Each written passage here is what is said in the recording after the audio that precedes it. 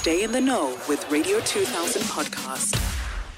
It's time for hashtag Please Forgive Me. We've got Sipho, who is dealing with a gambling addiction and is losing everything. He's also losing the love of his life, he says, and that is Sipho, who we have on the line. Sipho is sick and tired of the gambling and she's just had enough. Let's see if she will actually accept this apology. Sawubona Sipho, unjani?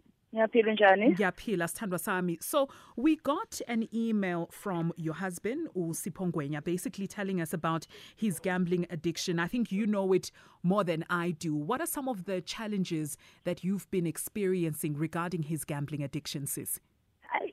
Shuthi nje yazi indaba ye gambling sisi angazi ukuthi ngaqala kuphi. Yeah. uSipho vele bekuwumuntu vele nje othanda vele nje bekewumuntu ogembulayo. Kodwa since after he lost his job after nje iCovid kwavele nje kwaba worse. Kahle affect umshado wethu kakhulu. So he says that he's become an unreliable father and a useless husband. What are some of the things that he's doing within the household, Sisi, that's causing havoc? Hey, uyazi izinto seziqala ukunyamalala, uyathatha ama-appliances, uyathengisa, uye ema-casino, ulala khona. You know nje umoshile nje umshado wethu.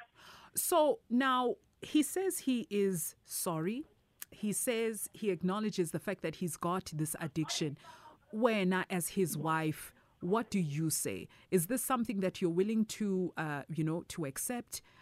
What's your standpoint when it comes to gambling addiction, Yagabab? Angiboni nje. Angiboni sisi ngempela ngimxolela. Angiboni unless mhlawumbe kube nendlela athola usizo. Yeah. Kodwa kwamanje no. Angiboni nje ngimxolela. All right, Sisi. Yeah, thank you so much for giving us your time. Nesithandwa sami, and all the best. And I like the fact that you are willing to forgive him just as long as he gets help. So that's a good thing, Sithandwa sami. Thank you so much, Nema. Ngiyabonga. Siyabonga. Radio 2000 podcast.